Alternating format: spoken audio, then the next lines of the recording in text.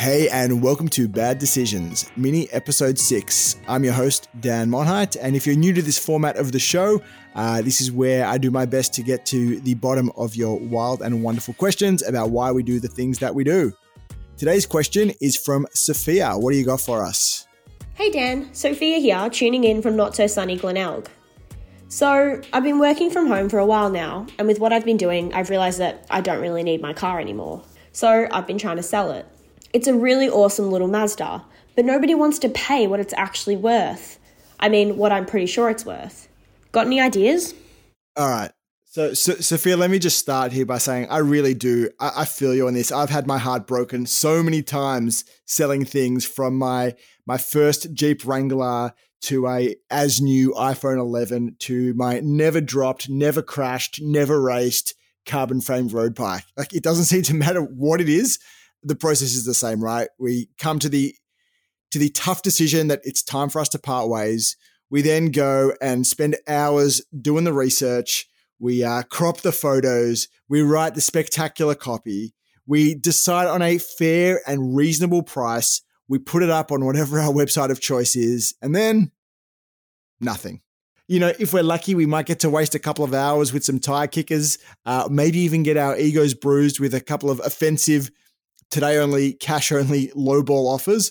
But at the end of the day, nothing ever really seems to go to plan. What is going on here? I think what's going on here is something called the endowment effect, which is our tendency to believe that something is worth more simply because we own it, right? We think we're pretty awesome. If we own this thing, it must be worth quite a bit, right? And what that means is that whatever we think something is worth is precisely that, what we think something is worth.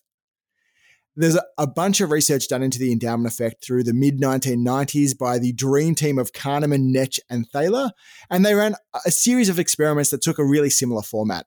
What they would typically do was go into a university lecture, randomly split the room into two groups, assign one group as the buyers and the other group as the sellers. They would then give half of the room a sort of inanimate object. So it might have been a pen, or in the example I'm going to talk to you about today, it was a mug.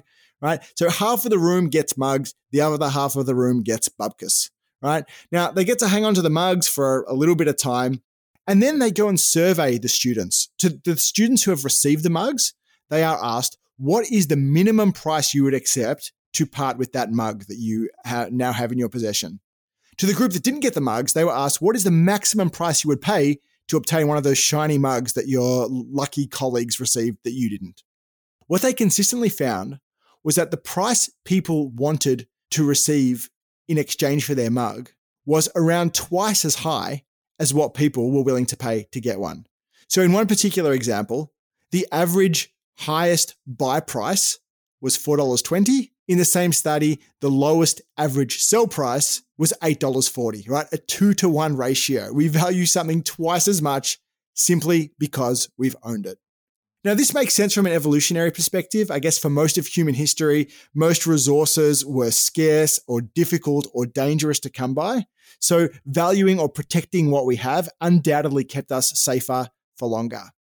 And while today most things are not that scarce and not that dangerous to get, you know, we live in a wonderful world of abundance, the bias of wanting to overvalue what is ours seems to have endured. And that is why nobody's willing to pay you precisely what you think your car is worth, right? Because they don't own it yet, you do.